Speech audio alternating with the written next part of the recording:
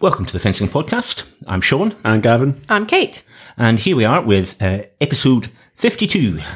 52, right, okay. I was looking at the stats. We've actually been at this for 3 years now. I know, it's amazing. Hooray. Yeah, 3 years. We're up and running around, we're at our nappies. Yep. You would think we should be better at it by now, but apparently not. Yep. So here we are after, a bit more than a month since we got back from the World Championships in Budapest, and we thought it was about time to round up all the teams action and have a quick look back on our highlights for the season. But before we get to all the actual action, thanks as always to our lovely sponsors, Liam and Paul. Thanks, guys, you rock. You certainly do. And to our equally lovely, we've now decided, Patreon supporters. If you want to join them, you'd be even more lovely than you are now. Mm-hmm. For the price of a cup of coffee or something like that. Yeah, it's a bargain, and it helps to keep us doing what we do. Mm-hmm. So anyway, Kate. Yes. Lovely to see you. Hello. Because really, we hardly saw you at all when we were in Budapest. I know. I mean, you were too busy hanging out with the cool kids, obviously. I know, doing that fencing thing. So since the schools here in Scotland are going back now, you have the traditional returning to school task of, Kate, tell us about your summer holidays. Tell us about the World University Games and your first Senior World Championships. I will. So the Universiade, it said it was in Naples, but we were actually fencing in Salerno, so just outside Naples. Okay. And it was really good. It was really cool. We had the opening ceremony in Naples, so massive stadium filled with thousands of people, and then did the proper procession in with the screens and the music and people cheering, which was kind of cool. Even though it took forever. We were meant to be in and gone by about 10:30. We weren't even into the stadium, and we hadn't eaten very long. I was getting hangry. Everyone else was getting excited. I was like, I just want to go home now. I just want to go home. And then we get to the stadium, I'm like, woohoo, this is great fun. But I couldn't fault it. It was great. Did they televise it in that case, if they put on that much of an effort? They did, but they did it only through the FISU or something, WebNet, something majig. Oh, right, okay. Some sort of streaming service. But it was free to get onto it and watch it. But yeah. Yeah, because I mean the Universiade or World University Games they're a big deal. They're the huge event, but they don't actually really, certainly in the UK, get a whole load of coverage. No, I didn't think anything. I didn't really know much about it until I got selected and started looking it up and thinking, oh well, it's actually kind of a big thing. So before I was just sort of thinking it was just a normal sort of international competition, mid-league, kind of not big prestige as it is. Yeah, actually has. Yeah, indeed. And your experience of your first Senior Worlds at the World Championships? That was good. I was a bit nervous going into it, but it is kind of cool seeing, because senior Europeans, you see other European champs, you think you kind of got the idea of it, and then you get to World Championships, and it is a completely other level. And I made it out of the pools, which I was happy with. I sort of didn't want to put myself too high or too low, but made it out there. Drew one of the top Ukrainians and kind of went out kind of 15-4, so not great, but if I feel I can get, sort of motivated me for the next season kind of thing. Yeah. Next stop, Tokyo. Maybe. Maybe a little early. Maybe a little Paris. Paris is next, isn't it? Paris. 2024. Yeah. Cheaper as well. Yeah, closer. Yeah, good stuff. So, well, let's turn our attention to all the team stuff that we've. You were there taking part in some of it, and watching some of it. I was there for bits and pieces of it. And Gav, you'd cleared off home, so you've had to do all your catching up on YouTube. Yeah. So where shall we start? Well, Kate, tell us about the Women's Sabre. Women's Sabre. It was won by the magnificent Olga Karlan. No, teams. Oh, teams. Sorry, we did all the... I got too excited. I just wanted to say Olga Karlan. It was good, but we covered all the individual stuff while you were actually busy fencing. Sorry, whatever. So we're just on the teams this time. Teams. Yes. Won by Russia, France second, Korea third, Italy fourth. And it was an interesting the first day I was there watching it, the sort of, what would it have been? 32s, 16s, almost sort of thing. Can't remember. Split over 2 days. Yeah, that's right. Yeah. And there was the 16s were on the way they second day. do the first day of the teams, they get down to the last 8, and then the last 8 and matches. It all just moulded into one day. The whole championships for me, really. I don't really know what. Well, welcome to World Championship time. Yeah, that's right. World Championships fatigue. Yeah. Yeah. I wasn't surprised by Russia winning, actually. They're pretty dominating. And yet, in your confident predictions before we went out to Budapest, you said France. Yeah, I did say France. I'll not bring that up because I picked Russia. I mean, we'll get to the whole who made the best predictions a little later, but I think you can probably guess where I'm going with this. Right then. I mean, I did watch this final, and the star of the Russian team really was their sort of least heralded member in Olga Nikitina, who put in a really strong shift in the final against France. Mm-hmm.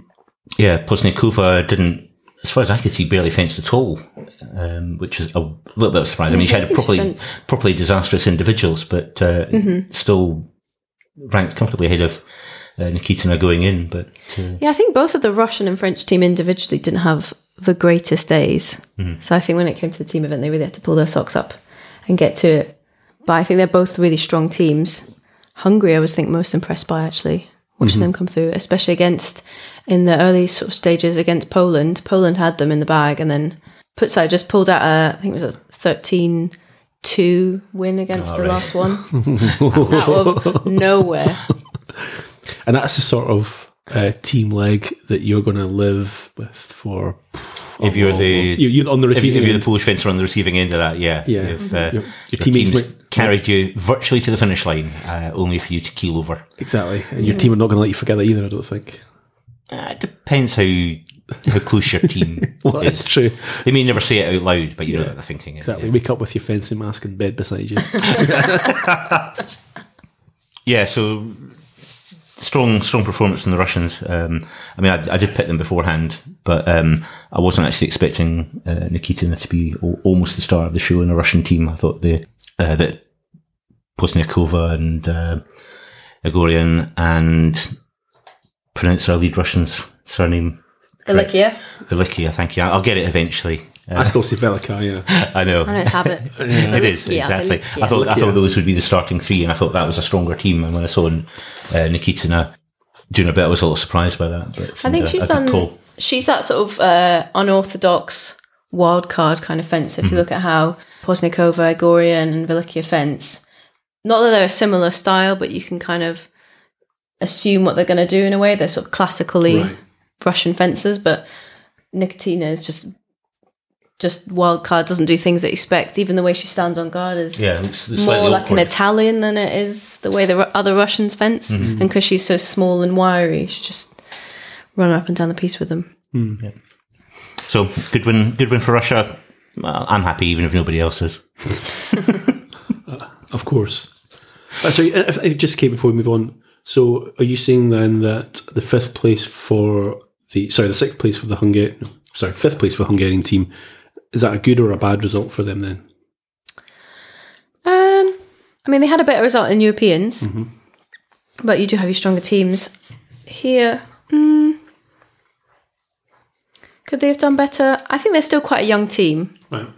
And they've had some up and down kind of results over the season, I think.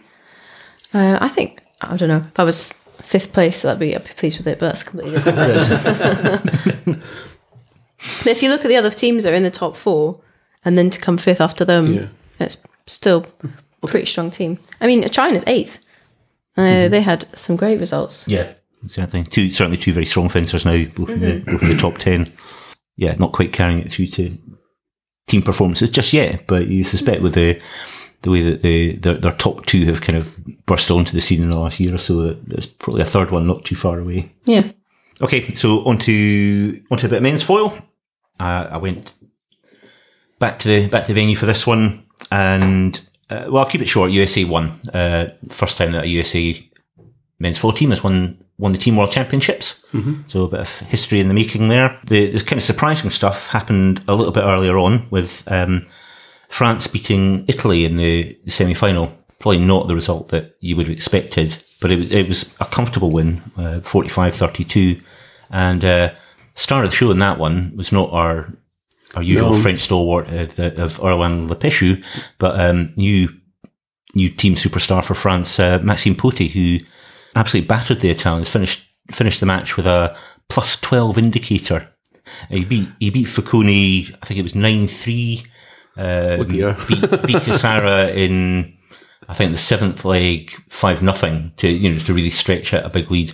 So they win by 13 points, and 12 of those have been contributed by Mr. Poté. He was absolutely immense against Italy. Was he fencing that same sort of stressful, crazy way that he fenced last time? Yeah, it's all pretty manic, and when it comes off, it produces a lot of hits in a hurry, and thoroughly unsettled the Italians, and gave France the win. USA were pretty ruthless, both in their semi-final against Russia, beat them 45-30, and disposed of France. Were kind of always in control of things really in the final. With another 45-32. And the interesting thing there was that Nick Aitken, who had fenced in the individual event, was replaced by Miles Chamley-Watson for the team. I'd like to know what's going on there. Well, it's a team that's been the team since 2011. They've had an awful lot of success. Nick Aitken's had a very big season, forced his way into the team for the individual. But my understanding is that when it comes to actually picking the team for the team event, that's the fourth place for that is entirely down to the team coach. And Greg Macialis has decided he's going to stick with a familiar and very successful formula with the inclusion of Miles. So with Miles going down the ranking, Nick going up the ranking, yeah, indeed, we've just had a successful championships with the USA team, and I get where Greg's going with this. It makes logical, makes perfect sense, right? But the Olympics are coming up. Can he do that again? I suspect not. The USA process for picking their Olympic teams, I think, is pretty cut and dried. It's not entirely based on the world rankings, as we know from last time out, when it only sort of became apparent towards the end of a qualification that Racing Bowden, despite being 5th or 6th in the world at the time, wasn't going to fence in the individual in Rio. And I suspect that it'll be far more cut and dried and far less in the way of discretion involved in picking the team for Tokyo, in which case Miles probably needs to get some big results pretty early, because he's going to have to play his 1 year card, mega well timed win. Might have to do it more than once, because Nick Aitken's now comfortably up into the top 10 in the individual rankings, whereas Miles is down in 30 something. Oh, he's going to have to bat his way through and everything up. Yep. So that was the men's 4 team. Thoroughly enjoyable, well deserved, and perhaps slightly overdue win for USA. Good stuff. Should we do men's epi then? Oh, go on then. Yeah, okay. How do we want to do this? Because there's lots of things to talk about in this. Should we just start off with, first of all, tell us what's interesting. Well, should we? Oh, the entire epi scene has came alive at a black card. And we've all been laughing our heads off because it's so beautiful to absolutely destroy another team without actually doing anything about it, without actually making any effort to do so. It's what we like. Like I keep telling everybody. Talk us through it, Gav, because it does require a bit of explanation. I was actually there for this, and I was standing with our Australian friend, Dave Baker, waiting for some food, and we'd kind of heard about this but hadn't actually seen it and got all the detail when the Israeli coach I was there too, oh yeah, were you sort of I was there. I was having a hot dog with you guys at the of course, time. yes, right, yeah. So I was there too and heard the whole story. It was hilarious. So Israeli coach with a big smile on his face. So let's set the scene. It's Israel, which is a good team, up against Japan, which is on paper an excellent team. We are midway through. Do you know what? I can't actually remember the exact leg. I think it was the 7th leg. 7th leg, I think, is right. Yeah, and the Japanese have subbed on one of their regulars, Uyama, and the Israelis have held back on their substitute at this point. So we're using the new unwilling to fence rules. We get to a point where the Israelis were a couple of points shy. They equalise against Japan, and then everything just suddenly seemed to go a bit quiet. Neither side wants to actually fence it out. Now, you have to understand that we're at a point here where the losing side of this thing is going to get a famous P black and get hit the showers. The Japanese are the highest seeds and are quite happy to let the clock run down. So they really just let it go.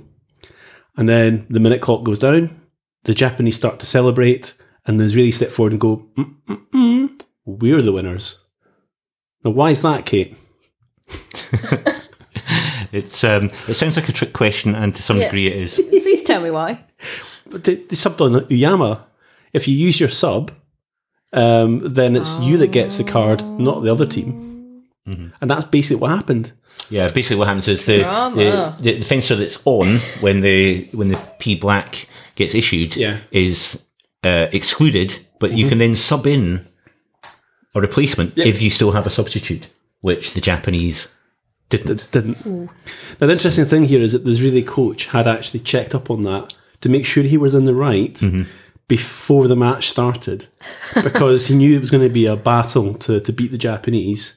So if this situation came up, and it's a little bit hard to manage that one, then he was going to go for it.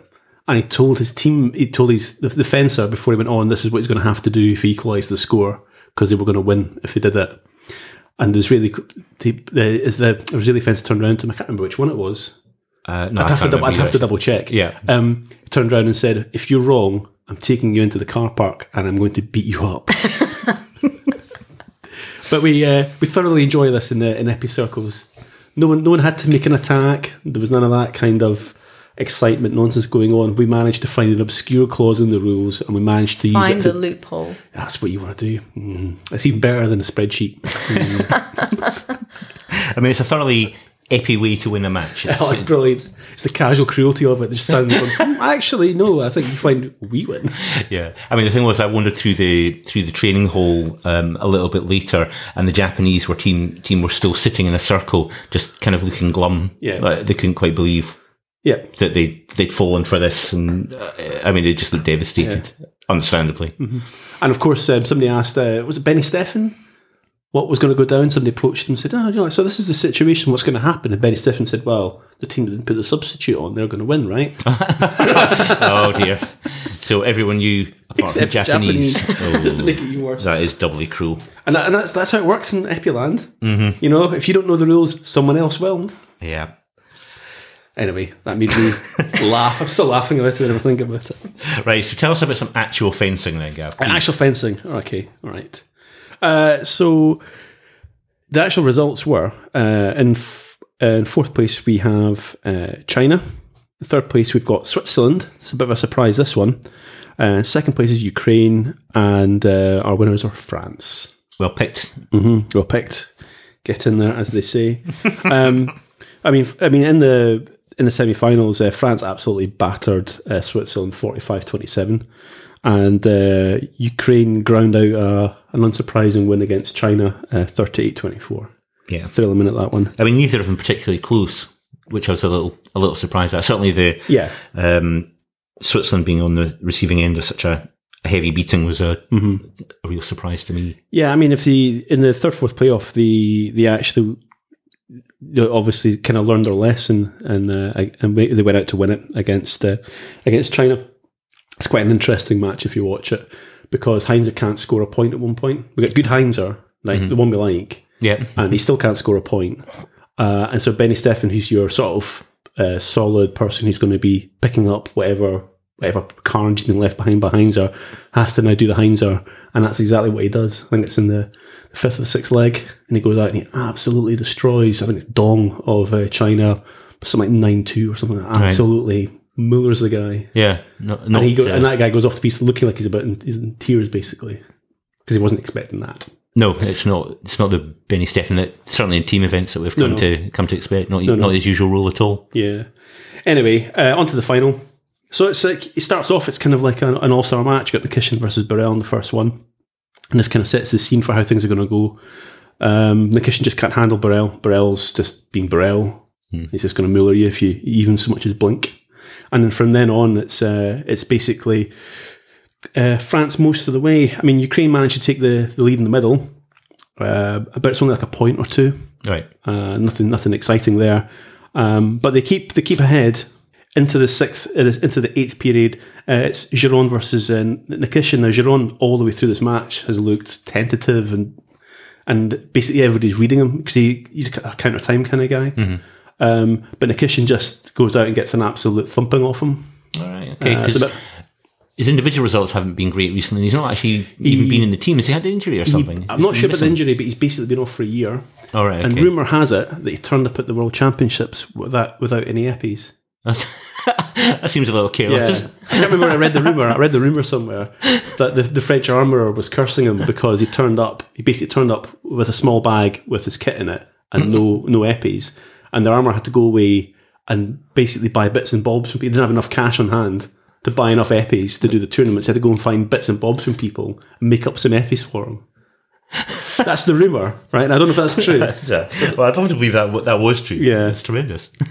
Yeah. Anyway, so it was actually that particular leg is actually quite interesting. Go watch it. There's all kinds of interesting stuff happening. The two fences are fencing at 45-degree angles. So they both take opposite sides of the piece, and basically the Kishin's opening up one side and Giron's opening up the other one, and it's really interesting. I'd actually watch that. And then in the final leg, so it's 35 all. Burrell comes out against Hooray, who's the usual Ukrainian finisher. Solid fencer, really quick. And then Burrell Mullers him 10-2. He just starts hitting him and hitting him and hitting him like Burrell does. Yeah. Well, once he gets that head of steam up, you just can't stop him. And I think it's something like 6-1, and Harry just looks defeated. Do you know what I mean? He's just standing there being like ready fence, poof, been hit again. Ready fence, been hit again. Anyway, it finishes 10-2. So it was a sort of commanding final from the French. Yeah, I mean, good to see Burrell back on. He looked himself. Top form, yeah. I mean, he looked pretty good. At times this season, he's looked patchy. Patchy being kind. Yeah. Terrible at times. Yeah.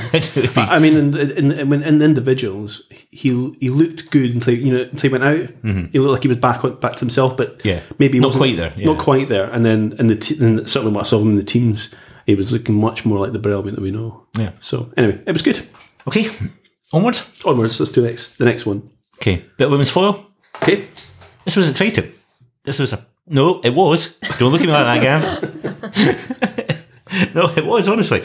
Remember what I was saying about being a convert to unwilling to fence in teams? This wasn't bad. Go for it. Cut to semi-finals. Italy beat France 45-37. Closer to looking like an all-star Italian team now with the return of Di Francesca. France had been in great form at the start of the year. I think they won the first 3 World Cups and actually came into this still as the number 1 team in the world rankings. But a fairly comfortable win for Italy, 45-37. Russia in the other semi beat defending champions USA, 45-36. Again, reasonably comfortable. USA slightly gone off the boil since their win at last year's World Championships. And probably the two expected finalists. Yeah. I think it would be fair to say.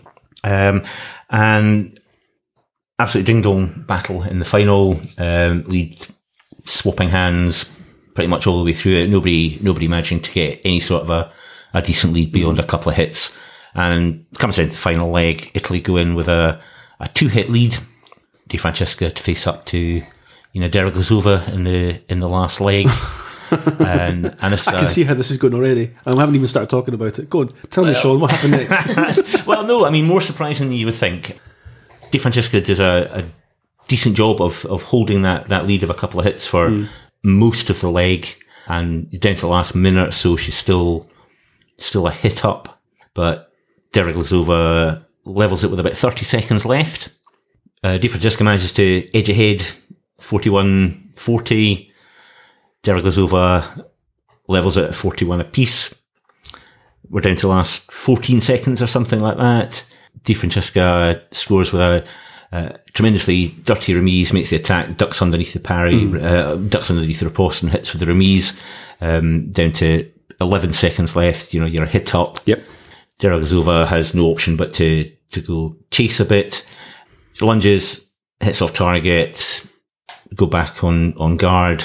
Di Francesca said, I'd like to change my foil. Meanwhile, the referee's away looking at the video and gives Di Francesca a second yellow card. Oh my God. For covering with her mask. So it levels with 6.5 seconds on a red card. And the Italian box in particular got absolutely mental at this point. Did Cipressa throw a chair? He looked like he was going to burst, actually. Did he? He was so angry. Was anybody restraining Cerioni in the crowd? Well, I didn't see Cerioni there. That's disappointing. But certainly Cipressa was looking outrage and had to be sort of calmed down a little bit by the assistant referee. So we go into extra time, and Di Francesca looks to repeat the dose, going for the attack remise, but this time Derogozova hits with the riposte for a nice classical hit to finish it off with. So a 43-42 win for the Russians. See. And Derogozova looking calm as usual. Oh, won. Yeah, Nice. pretty much. That's I mean, nice. she did look quite excited when they won, Okay. to be fair, but up to that point, it hardly batted an eyelid in amongst all the other excitement and craziness that was going on. But of course I'm going to win. That's my Derogozova impression. Oh, another one, yes. Yeah, exactly. This is another result for me to discard. Yes. Can I go on holiday now? Yeah, excellent. So yeah, a good win in a battle between the two strongest teams in the world at the moment.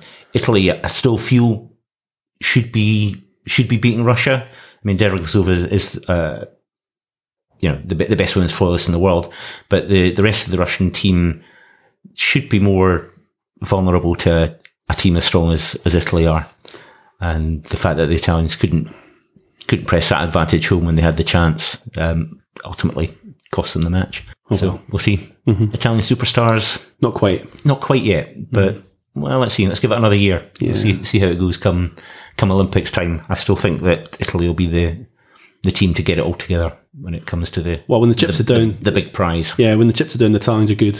Yeah. Yeah, they're always there for it. So Yep. So that was women's foil, a properly exciting final. I would highly recommend watching it, especially the last leg. okay, we're going to talk about women's epi now.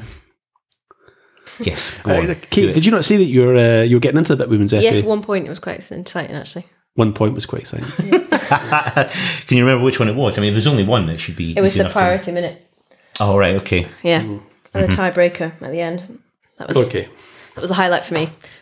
We're going to have a bit more of that in a minute, I think.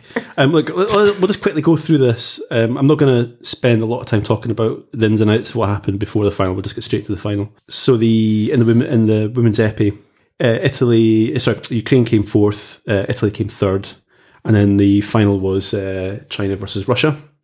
So the semi-final was China versus Italy, convincing win from China, 44-31, and then Russia was a close one against Ukraine. Now you'd expect this because Ukraine team's pretty strong. Yeah. So it's quite exciting because I quite like Krivitska's a really good fencer, and I'm really find her quite exciting to watch now that I've spent more time watching her. Yeah. And anyway, Russia just eked that one out 42-40. So the final, I hate to say it isn't quite as exciting as that particular semi-final. Let's just say the score ticks over. That's the theme for the final. That's a pretty low bar for excitement, isn't it? Yeah, I mean, like by the end of the second period, the Russians actually had a 3-point lead, and I was already saying it was all over. Right. Yeah. That So doesn't bode well. yeah, I mean, it was like a hit every sort of 30 seconds at that point. But there was actually quite an exciting fourth leg where the Chinese overturned it, and it was now 10-9. And then at that point, the Chinese just basically started to sort of turn the screw. And every single leg, they were winning by essentially 1 point. Mm-hmm. But we're only talking like 2-1 or 3-2 or something like that. Yeah. So there wasn't actually a hell of a lot to sort of talk about other than there's a brief sort of flourish from the Russians as they overturn China at 1 point. And then Leng comes on and actually wins something like 4-1. But it's clearly injured throughout it. And still beats her opponent 4-1. And then is immediately subbed off, and the Chinese coach basically turns around and says, "Right, Sun Yuwen, former world champion, you're up." Yeah. So they play the Sun Yuwen card, and the same in that round actually as well. The Russians obviously had enough of that particular fencer and played their sub as well. Well, they suffered a catastrophic 4-1 loss. Yeah. So that's bound to be off Exactly. in a low scoring match. That's a disaster. It is a disaster. Anyway, I'm just going to fast forward straight to the final leg because actually the final leg is worth talking about. At this point, we go into the final and the Chinese are up 26-21. It's been low scoring, remember, all the way through. And we have Zhu on versus Kolovova. And then Kolovova counter-times the stuffing out of Zhu, basically. Right. Absolutely annihilates. It keeps inviting her in. Every time she tries to do anything, she blocks her out, picks her off. Typical epi stuff. But it's like a masterclass in how you finish off an epi match. It's really interesting. And she levels it. And actually, it's at 28-28 with a few seconds left on the clock. It's 17 seconds, and they basically both fences at that point have had enough. So they back off and they just play for the priority minute for that last 17 seconds. And we go into the last minute. The coin toss happens. The Russians have it. Kolobova looks delighted at this point and thinks, I'll just stick to the plan then. But this time, Zhu just doesn't actually attack. So Kolobova invites her in. Zhu just holds back. And as Kolobova goes, here's my counter time. Oh, hang on, she didn't actually go. Zhu just picks her off instead. So it's like counter time. Again, another example of excellent epi spreadsheet thinking. It's actually quite nice. It's actually a really lovely hit. It's actually really, really lovely. Intelligent tactical development. Exactly. Recognising the patterns in the fight. Indeed. Or check your spreadsheets. Check your spreadsheets. Yeah. Yes. And the Chinese are the winners. And sure Mr. Obrey's going to be delighted with that one. You'll probably get a bonus. Probably gets a bonus, yeah. But really, Zhu looked pretty steely because honestly, when the coin flip was happening, she looked beaten. She literally looked beaten. Yeah, I mean, she coughed up a fairly big lead at that point. Yeah, she'd just been annihilated 7-2. Yeah. And a low-scoring match like that is pretty bad. Yeah. And they'd only just avoided, the way that the score had been taken over, they'd only just avoided the P cards all the way through it, literally every minute. Hit every 55 seconds or so. Yeah. That kind of thing. It was a real thing. But Zhu actually looked properly done in.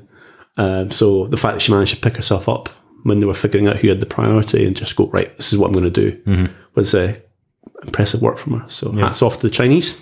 Indeed. So that takes us to our final event of, and it's the one with, quite quiet. Nothing really much happened. I think. There's quite a lot of drama in women's foil, but even more in the men's sabre teams. Well, I laugh as much as I laugh at the Israel-Japan match and the men's epi. Ooh. It depends how twisted your sense of humour is. Yeah, indeed. Kate, tell us about men's sabre. Men's sabre. What should I start with? Should I work up to the drama or go straight into the deep end with the drama? No. Let's work up. Let's set the scene. Okay, semi-finals. Korea, quite comfortably, I think, beat Germany 45-22. Yeah, it's a pasting. Yeah, pretty much expecting it, kind of. Obviously, I don't think the Germans were expecting it, but Koreans are pretty strong when it comes to the team event. I've seen the Koreans give pretty much a bit of a battering to the Germans very few times. Hungarians beat Italians 45-38. Which brings us, I'm skipping straight to it, straight to the final, Korea-Hungary, 45-44. I hear it was a snore fest. Yeah, almost nothing happened. Yeah, no one was really watching it, I don't think. Anyway. It was quiet. It was quiet in the hall. Packed, pretty packed of Hungarians. I think a fair few Hungarian officials from the Fencing Federation. Possibly, yeah. There just seemed to be a fair bit of interest in this final. Yeah. I don't think there was a time when there wasn't any noise, apart from when they were fencing. Well, maybe even when they were fencing, there was noise. Yeah. And if the Koreans got a point, there was booing. If the Hungarians got a point, you thought there was an earthquake because of the shouting and the vuvuzelas, which I don't think should be allowed next World Championships, to be honest. I forgot to mention that. What was that event? There was the vuvuzela was basically in my ear the entire time. Drove me mad. I'm not sure. They seem to be. It was in one of the individual ones. It was just like the guy with the vuvuzela in my ear. Anyway, sorry, I didn't mean to distract you. Right. And yeah, full on. And I'm hats off to the Koreans for handling that crazy home crowd, because I don't think you wouldn't really think anyone could handle that if you weren't Hungarian. Yeah, I mean, I was watching it on YouTube and it sounded noisy, but you don't really get the same feel from it. You know. And as you do, I was still in Budapest at that point, but I wasn't at the venue. I was in a bar having dinner with my family, and it was on the telly, and the locals were watching it. They weren't watching it. They were. Yeah, right. Okay. Yeah. So, it was interest everywhere, and the guy at reception at my hotel when I came down the next morning said, "Oh, did you see the fencing?" Because he knew I'd been along for the World Championships. He said, "Oh, did you watch the fencing last night? It was amazing, wasn't it? Oh, those Koreans are quite good, aren't they?" And it was like, it's just interest everywhere, and it was amazing. Let's do it. Let's talk about all the good stuff. Come on. Right. So, I can't remember what period it is. I think it's Kim and Zalagi fencing. On the attack, on the classic Korean hop attack, goes for the flunge. As he flunges or takes that big hop step, crossing of the feet, something, then the action. Referee goes to the video, comes back, gives a yellow card to Kim for crossing the feet. And then that's when the discussion happens of what's going on. And I think the Hungarian Zalagi thinks because there's a yellow card, cancels out the other points. So he would get the point. Yeah. But because it comes after the action, like you said, Epis will know the rules. Doesn't make me right. That there's an action and then there's the hit. So it doesn't happen. And then the drama happens. So I think of that what you will. That's just how my impression, just looking at it as someone who's kind of completely removed from Sabre world. I watched it and I think that the call from the ref was good. I thought, it certainly seems reasonable. There's kind of logic behind it that there is a foot crossing. The referee calls Hope for that. Kim's already on his way. He hits with his subsequent attack. Yeah. Zalagi looking for the parry post doesn't get the parry. Attack goes through. The referee said that the fight stops when he calls Hope for the foot crossing. So anything after that, Kim's hit would be annulled. Yeah, and Aaron hadn't started his parry post because that action hadn't actually started yet. Yeah. So it was like, how is he going to get a point? A heat of the moment thing from Zalagi. I think he'd even in the replay he'd be like, yeah, fair enough with that. Maybe. You know. But anyway, the sort of aftermath. Oh yeah, sorry. Tell us more. No. That's it. Well, anyway, You're on a roll. The actual sort of aside from the excitement of the actual fencing after the event, the Italian referee who made this call apparently was sent home. Not particularly, I don't think, by the FIE, but by the local Hungarian organisers. Yeah. Which seems unbelievably harsh to me. Well, and Papatori as well was sent home. And yes, the video ref. Video ref was sent home as well. Yep.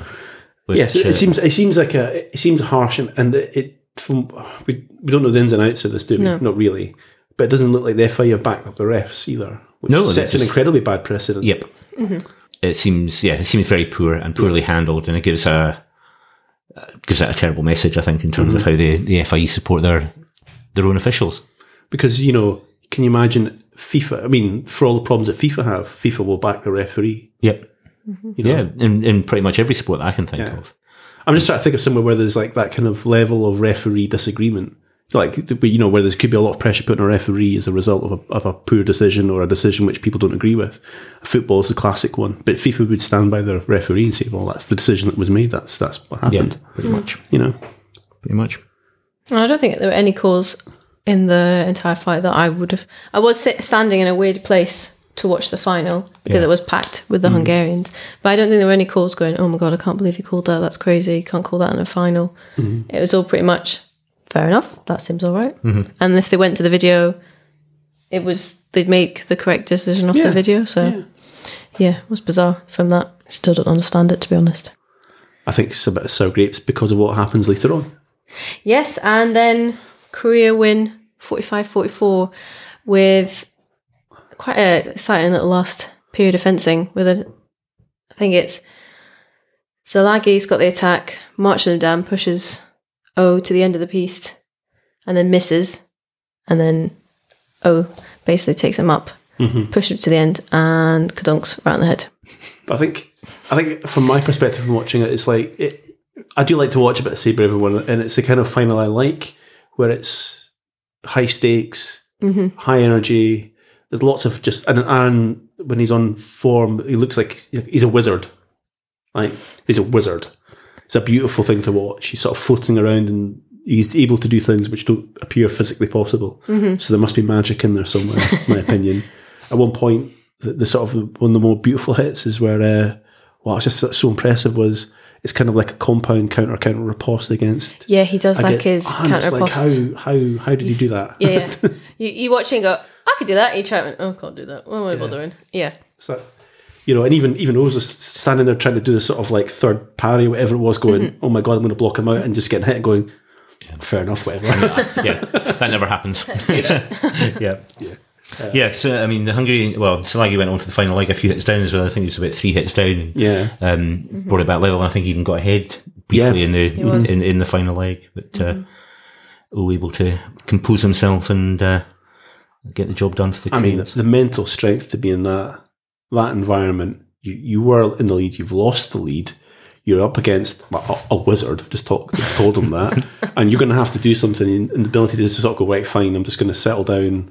And O's quite young as well. Yeah, Yeah, I mean, he's only, 22 or something like that? 23 maybe? A kid, really. yeah. But yeah, individual world champion, world number one, and guiding his team home to take the team gold as well. Quite something. Well, if Solagi is wizard, then what's it make O? Because I don't know many men Sabers that can do jump out of the splits off the ground. Yeah, I mean, he's a terrifying physical specimen. Yeah, he's part water or something. Did you watch Airbender? I was just going to say, if you watched the Avatar: The Last Airbender, yeah, he'd be water, whereas Aaron would be air, I think. Oh yeah, I go with that one. Yeah, okay, there we go. I like the analogies. So that wraps up the teams from the Worlds. I will now bring up how our predictions went. Kate, sadly, were too distracted by fencing and stuff to get your predictions in time, which left it to the usual head-to-head between me and Gav, and I won. Mainly because I got the winners in 5 out of the 6 team events. Yeah, Amazing. that's good shout. Yeah, 3 cheers for me. Try not to be too bitter about it. I'll claim my 6 months later. Yeah. To be fair, I picked the one that was important. That's the men's epi. Yeah, you did. You did. Largely hopeless elsewhere. Apart from your predictions for women's saber. Yeah, I was pretty good with women's saber. Pretty good. Yeah. And I showed my expertise in men's saber by picking the winner, the silver medalist, and the winning team. Yeah. Maximum points. Mm-hmm. I think there's a couple of lessons I've learned here. The first one is not to be too clever with my picks, and the second one is to actually, pay attention to who's going to the event. Yeah, that's going to help. It's going to help. Yeah, coming up with. I did actually when I was checking the results in this as well. Looking back on who you'd picked, I suddenly thought, well, you picked Ha Han Sol as your one from outside the top 16 for men's saber. I thought, was he actually there? I've actually let you get away with picking one who wasn't there. Having saved you from embarrassing yourself with the two of the foil picks. Yeah, but yeah, he was there. Didn't get any points though. Oh, okay, that's fine. Neither did Fakoni, so I don't feel quite so bad. Yeah, it's true. I mean, quite a lot of surprising results in quite a lot of the events. Yeah. I mean, the other lesson that fencers have got to learn is that if I pick you, you're doomed. Pretty much. Pretty much. Certainly in your areas of speciality, in women's epee, you scored precisely 0 points. Nil point. Just looking at how bad choices are, Gav. Yeah, extremely poor. Extremely poor indeed. And once again, you entirely cursed Minobi. Yeah, stop. That's twice in 1 year. Yeah, stop picking him. Just leave him alone. Cursed him. It's enough to say that you like him, but anytime you have to make a prediction, come up with somebody else. Yeah. So that was the teams. That was the World Championships. Good World Championships on the whole. I think so. Lots of exciting fencing, beautifully presented. Mm-hmm. Lovely air-conditioned hall, very important. Lovely air-conditioned hall. Mm-hmm. Quite a nice press room from our point of view. Yeah. Not very good on the sort of they give you eats. So you get like things to eat in the press room, and they weren't great. Yeah, I didn't get to see the press room, so I can't comment on that. Yeah. It's a room full of smelly old men, basically. Sounds like fencing, yeah. Sorry, Ariana. not including you. Yeah, that's very harsh indeed. Yeah. Ariana from Pianeta Skerma and indeed Manon from the French Federation, neither of whom are smelly old men. Yep. So time to have a quick look back on the season. Yep. Lots of exciting stuff. So before we got together to record, I asked you to have a bit of a think about what your season highlight was. And it could be anything. It could be a single fight, a victory for somebody, an amazing result, something surprising, whatever takes your fancy as the season highlight. Wow, I mean, the obvious one for me would be Israel duffing up Japan on technicality. I love that. On a technical knockout. A technical knockout. Yeah. Have some of that, Japan. Yeah, that would be catastrophic if that was your season highlight. Yeah. I really would. Yeah. That's hilarious. It's virtually the saddest thing I can imagine. Okay, my season highlight is going to the SNCF for the first time, getting to do the commentary on the old Epi, and seeing Park absolutely dismantling everybody in front of him. I really loved that. Yeah. That was one of my season highlights. That's the one I'm going to go for anyway. Cool. It's good. It's a good one. Yeah. Okay. Highlights. I had a few to come from. Personal highlights of getting to university games and world championships. But it's an obscure one I'm going to go with is in the semi-finals of the World's Women's Sabre Korea versus France is Berder's Parapost that she gets on the back line. You should watch it because it's quite crazily fantastic. She does a little zigzag backwards, feint counterattack, feint parry, jump parapost, duck parapost, I think she gets to the end. Yeah, I've seen this. I have seen this. Because when you said Berder's Parapost against Korea, I thought, I've seen this. I know this thing. I understood that reference. Yeah, and you're right. As a single hit highlight, that's a very good call. Yeah.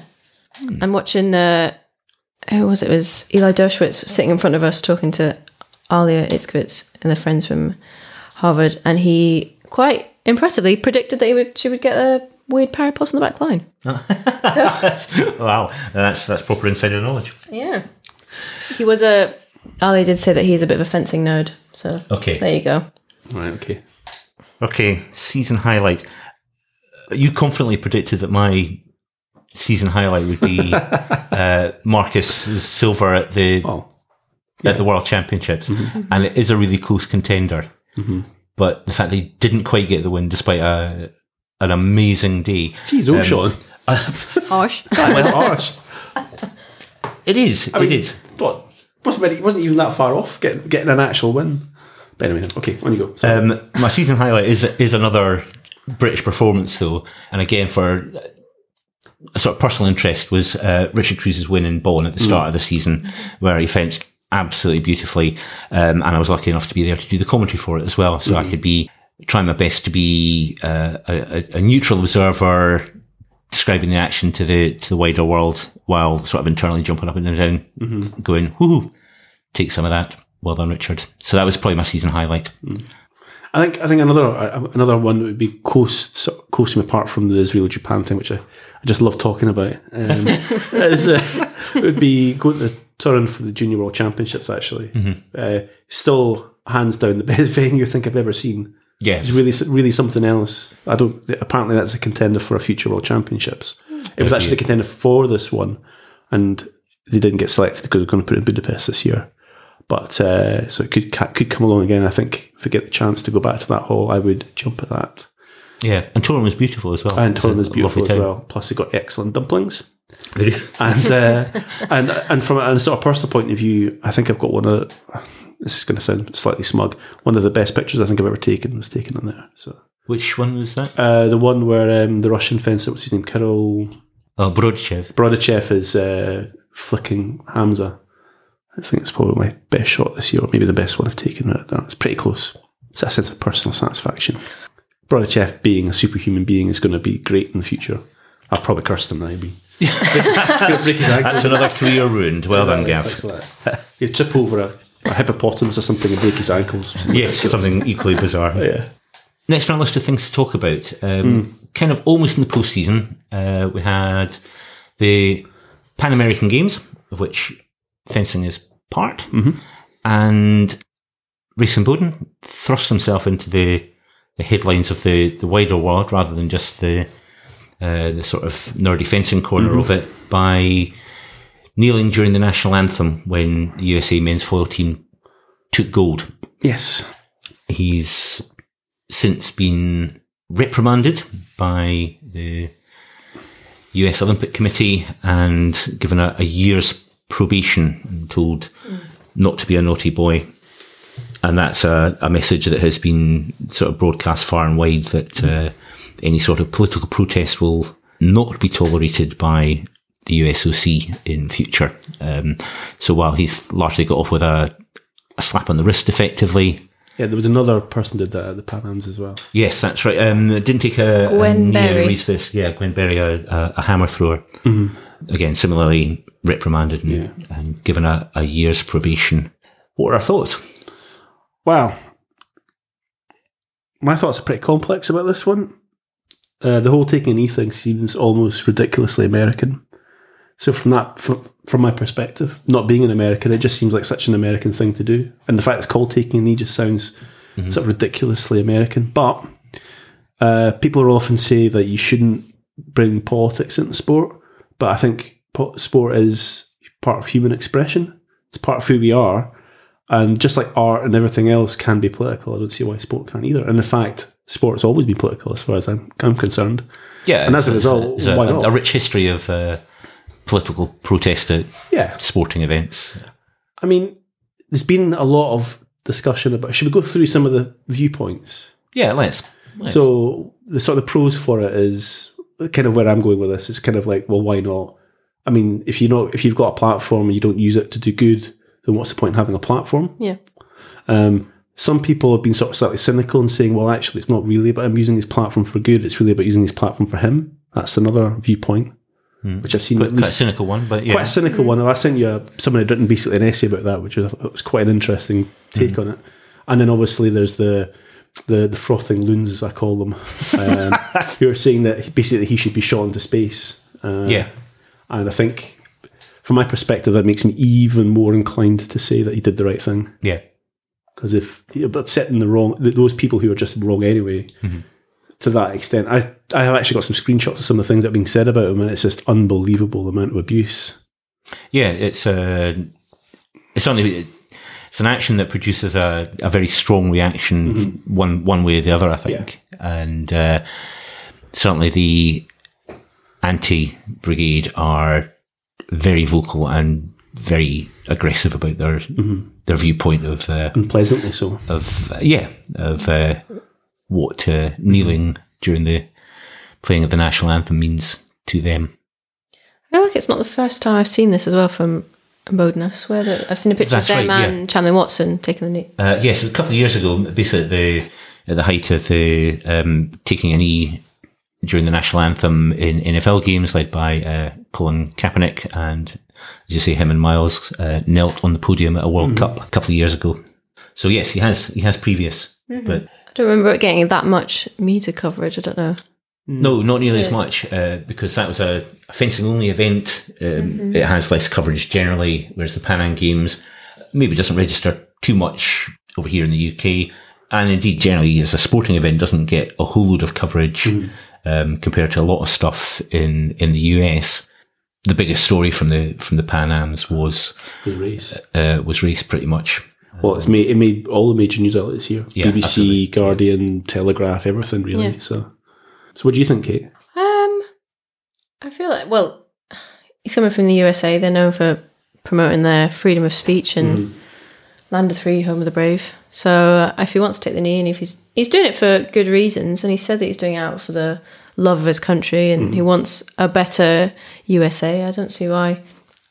I think there are worse things that athletes can do with their platforms. If he's promoting, wanting better treatment of immigrants and doesn't want a president who's spreading hate, then I think that's a good thing. Yeah, surely.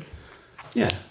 I think the positive reaction he's got is good, but then the negative reaction has been really bad. I mean, I don't know if you've ever looked at this.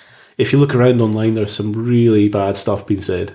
Like, unbelievably bad. I've got some screenshots of things. This is Twitter, obviously. But I've got some pictures. I mean, like people saying that he should be shot, he should have some unpleasant things done to his body, all this kind of stuff. And it's really quite something, getting that kind of level of vitriol. It's like, it's unhinged. It's really bizarre. And while I'm saying this, the concept of taking these seems very American to me, and I don't get it. It's not part of our culture. In that respect, I get what he's trying to do, and I think he should be allowed to do it if that's what he wants to do. I guess the flip side of this, and this is something that somebody mentioned to me, is how would I feel if somebody used their platform to do bad, like you were just saying? Yeah. How would we feel about that? Would we be just like, well, it says right, you can just do what he wants? Or would we be the frothing mob in that situation? I mean, that's the other way of looking at it. So let's take the sort of flip example. Rather than taking a knee to protest about various injustices in American life, let's say he'd given a Nazi salute. How would we feel about that? Indeed. Yeah. Less willing to embrace a freedom of speech idea? I think so. I think there's a real risk of that. We've had to be careful. I mean, we shouldn't undo what... I mean, because I'm on the side of what the sort of the general feeling for race here, that this is the right thing to do. I'm obviously less inclined to sort of go, wow, you shouldn't have to do that. But there have been people in America who, like sports stars, who have stood up and done this kind of thing, the Nazis, not quite the Nazi salute, but have said that unpleasant things and done unpleasant things, to do with things like minorities or gender and all that kind of stuff. And that gets far less press, and it just seems to be glossed over and not discussed at all. This is discussed in a sort of a much more violent, vitriolic way, which suggests that I think he's on the right track, whereas this other stuff is just kind of brushed away. These people who behave badly. I can't remember, there was a couple of NFL footballers done for racially abusing people and stuff like that. Okay. That's the flip side. Yeah. And even footballers doing sexual harassment. Sexual harassment. There was the Gymnastics coach. But not specifically stuff like that. I'm talking about like sort of standing up for minorities. Yeah. Right? There's people who want to push them down. And there was one of the American swimmers got done for some serious stuff along with that. Anyway, so from my perspective, race is upsetting the right people, if you know what I mean, right? Yeah. Right? And that to me suggests that he's on the right track, and I'm more inclined to go with it. And like the flip side of this, nobody's acknowledging the flip side. No one's talking about that as much. Yeah. And that suggests to me there is a problem. Anyway, that's just my thought. And even if you do or don't agree with it, it's still getting coverage. It's still getting talked about. Yep. So even if you don't, I understand what I mean. So yeah, if you don't, it's being talked. The issue's raised now, and people talk in about British it. newspapers. It's in American newspapers. It was Okay, being so interviewed. I think we're in agreement that that it's probably the right thing to do. Yep. Certainly, we support the views that he's putting forward with this kind of protest. Now, here's a dilemma that occurred to me today. Let's say just under a year from now, you've got the men's foil Olympic individual event.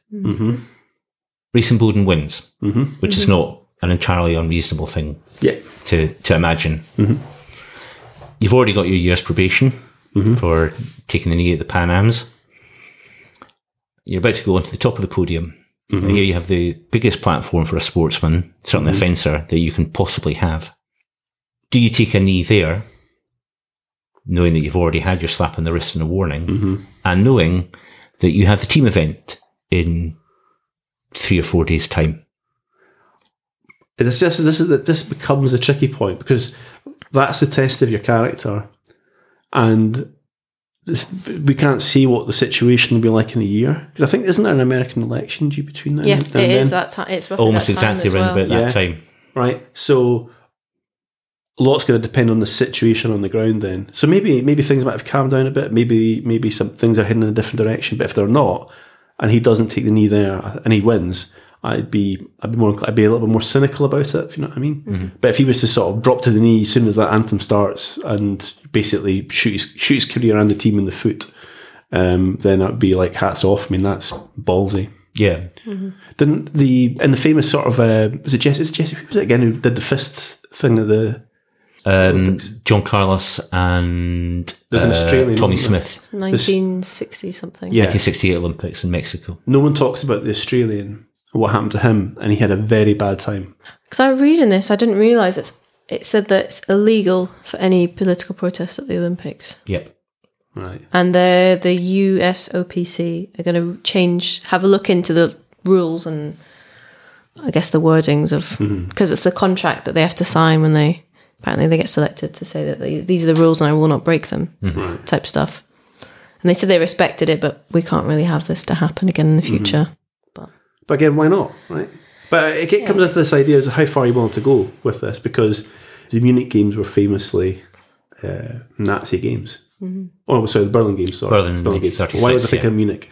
Well, they had an Olympics as well in 72. Yeah. But the Berlin Games were famously a bit of Nazi propaganda, and that is the ultimate flip side of all of this. Is the sort of the promotion of really horrific ideology over the top of it. And I guess you have to balance it that way. You know, like, are we willing to accept this and not that? And how do we deal? I mean, is that why we say there should be no politics in sport now?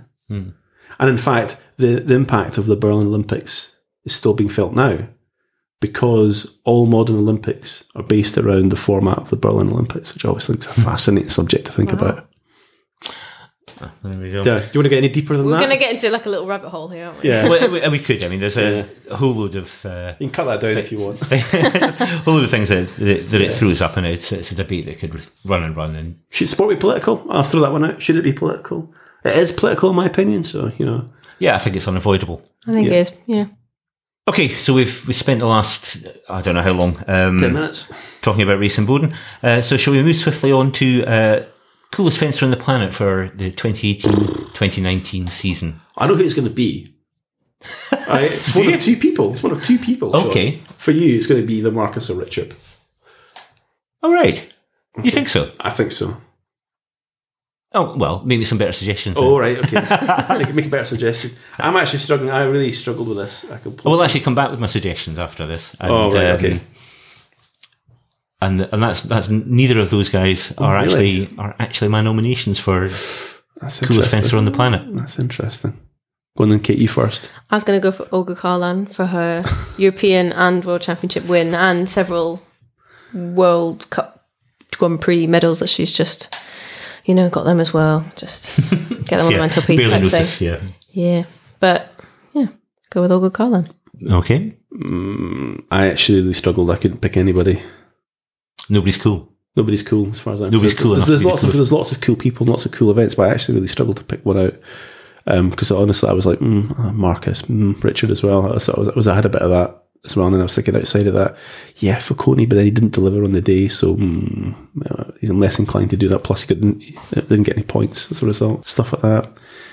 So I've really kind of struggled with this. We might have to have a bit of a chat, and then something will pop into my mind while we're speaking. Okay, well, I'm going to make the nomination again, as I have to do almost every time we record an episode. Mm-hmm. Ina Derogazova. Sure, but it's not going to happen, but sure. Gets, she won 6 out of the 8 regular season events and won the World Championship and dragged her team to a gold medal. To be fair, it's hard to ignore her. It is, which is why I'm going to put her on the short list yet again. Yep. My other foilie nomination is going to be Enzo Lafort because he was absolutely immense in winning the World Championships. Mm-hmm. He's a really nice guy and he's just become a daddy as well. So all of that makes him pretty cool. Yeah. I never thought you were that sentimental. No. Stop the old sword, really. I mean, like, from the sort of similar thing, I could almost pick Saskovac for her twins as well. Yeah. But she's not been able to fence all year. She's been, like, twins. I mean, we saw her in Budapest. She did look like she was carrying twins. Yeah, I'm sure she's got that over with. So yeah, but I'm really struggling. I couldn't really pick anybody. Okay. I think I'm still a wee bit wrapped up in Marcus coming second, if you know what I mean. Uh-huh. And I couldn't see past it, and I couldn't see past Richard's earlier performance in the year as well. And I was kind of struggling. Then I was thinking about all the Epius. None of my Epius have really cool. delivered the. None of them have delivered the goods. It's because you said their name, though. Well, that's true. Yeah. Curse them. Even Max has been off the boil. Yeah, he's not produced the individual results certainly that you might have hoped for Max. Yeah, and then outside of that, it's like people who haven't quite made it yet. I quite like that is really fences appeared on the scene. Freilich. Harper and Freilich's been around for a while, but Harper. Yeah. The Freilich winning the Europeans. Yeah, that was cool as well. So anyway, I'm struggling, so we might have to go for Lafort. He does have the coolest name as well. Lafort. It's not strong. It's not as good as his teammate Anita Blaze. I bring her up every single time. It's such a cool name. Even though we've discovered that actually you have to pronounce it Blaz, but yeah, Blaze is cool. Anita Blaze, that's a cool name. But Enzo, you're right. Seems such a nice guy. Enzo Lafort. And he seems so chuffed to be a dad as well, because his social media is just full of pictures of his little one. Yeah. So yeah. It looks like you're going to be outvoted, Kate. I'm all right with it. No. I sympathise with your nomination of Olga Karlan. No, I didn't think anyone else's nominations weren't cool. But we're happy with Enzo to be the coolest fencer on the planet. I'm happy with that. Yeah, that's better than anything I can think of. So excellent. So another men's foilist as the coolest fencer on the planet for I think the third season in a row. Amazing how that happens. Yep. Well, but to be honest, if Brill had won everything this year, he'd have been my top one, and you'd have been hard pressed to. If he'd had a year like last year and won everything, and then won the World Championships or something like that, it would have been hard to see past him. I'd have found a way. I'd have found a way. He's a big guy. He really is. He's a big guy. You are right, though. It's hard to see past him. Yeah, it's really hard. Okay, so things to look forward to next season. We've got a bit of a gap now before the Senior World Cup and Cup season gets going at the beginning of November, I think. What are we looking forward to? Kate, presumably you've got lots of competitions to look forward to. Yeah, I've got a fair few, actually. I've got next 2 weeks from now, I've got a national competition. And then end of September is first satellite. And then I haven't thought much further than that. But I do have in October, I think, or November, the first World Cup of the season. November, Orléans. All right, thanks. Don't worry, I'll keep you right. Do you want to job as my PA? It'd be quite good. You don't want me as your PA. Oh, actually. just put the dates out and I'll be fine. Okay, so I'll make sure you turn up. Gav? Just to start the season. Looking forward to the run now to the Olympics. That's my thing. From now on, I'll be much more engaged. Yeah, because we're pretty much at the sort of halfway point of Olympic qualification. That's going to become increasingly a focus for us to to pay attention to. Who's going to be going, who's going to miss out, where the... If anybody wants to send us to Tokyo, it'd be just fantastic. That would be very nice. Sugar Daddy, I'm sure I can come up with something in return. Yeah, Gav, you offer whatever you want to... I'll not be doing that. Yeah, I'm going to the first men's foil World Cup of the season, back to Bonn as a fan this time, although I fear I may be dragged into doing a bit of commentary along with Kareem probably for that. And yeah, I'm going to more competitions. That's been the sort of highlight. Hopefully we'll be back in Paris once or twice, and need to have a think about what else we go to have a look at, because I'm guessing that Tokyo is going to be... It's going to be difficult. It's going to be a challenge, yeah. Much as I'd love to go, I suspect we may be watching that one from home. But until then, until we've got more to talk about, and the other thing we're going to do, which I will need to pass around the troops, is we're going to do our first book review in our next episode. Oh, are we now? Yes, we are. Oh, okay. So you need to practice your reading. As long as it's not another horrific Hungarian English translation coaching manual. I've got a couple of them. No, it's not. Oh, thank God. Much better and much more readable. Yeah. If I have to read fencing in the modern international style. Yeah, that's hard going. That's a hard going book. Yep. Yeah. It is. So I think for the 2018-19 season, that's a wrap. That's enough for me then. It certainly is. Yeah. Can I have a nap? Speak to you soon.